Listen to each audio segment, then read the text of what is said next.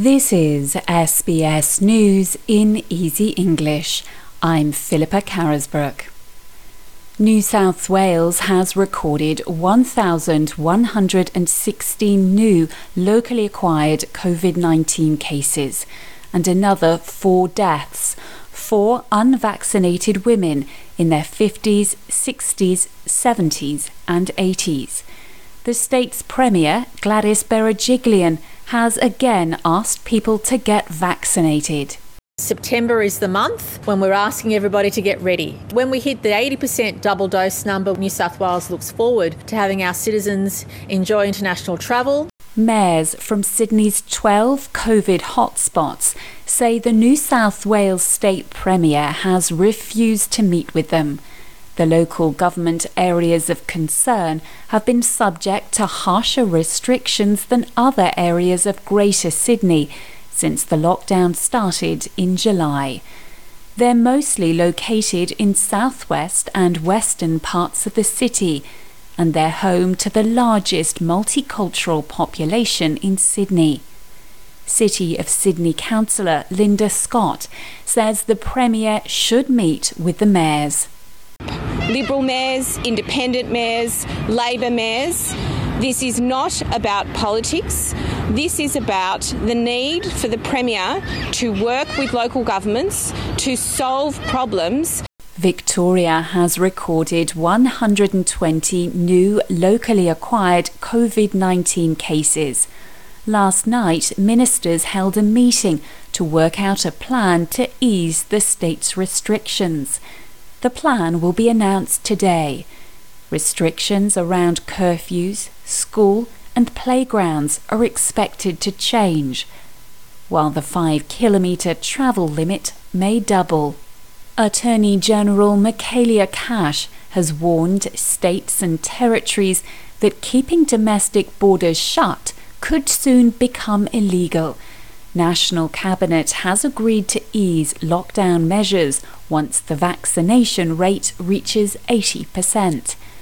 Queensland National Senator Matt Canavan says prolonged closures that aren't deemed reasonably necessary could be against the Constitution. Our Constitution says in Section 92 that trade between the states should be absolutely free. Now, the High Court has ruled that you can put some restrictions on that, obviously, during a global pandemic.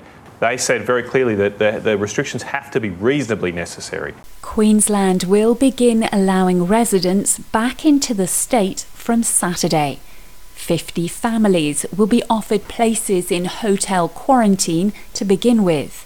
The Queensland government has been criticised for allowing NRL officials and families into the state, while residents and people relocating were barred. Last week, the Premier stopped people interstate entering Queensland, saying the strain on hotel quarantine was too big. South Australia has cancelled an order requiring truck drivers and other essential travellers entering the state from New South Wales, the ACT or Victoria to have at least one COVID-19 vaccination. The measure was due to come in on September 24. The order was criticised by truck drivers.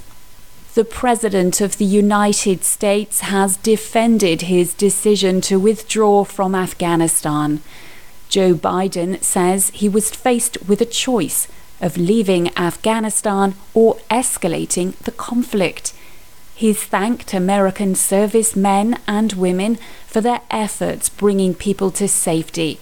He's called the evacuation of 120,000 Americans, allies and Afghans an extraordinary success.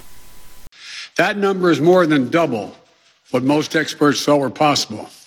No nation has ever done anything like it in all of history. In sport, Australia has claimed another 4 medals at the Tokyo Paralympics. In the pool, Grant Patterson and Jasmine Greenwood have won silver and Cole Pearce a bronze. On the track, Madison De Rosario won bronze in the women's 1500-metre T54. I'm Philippa Carisbrook. This is SBS News in easy English.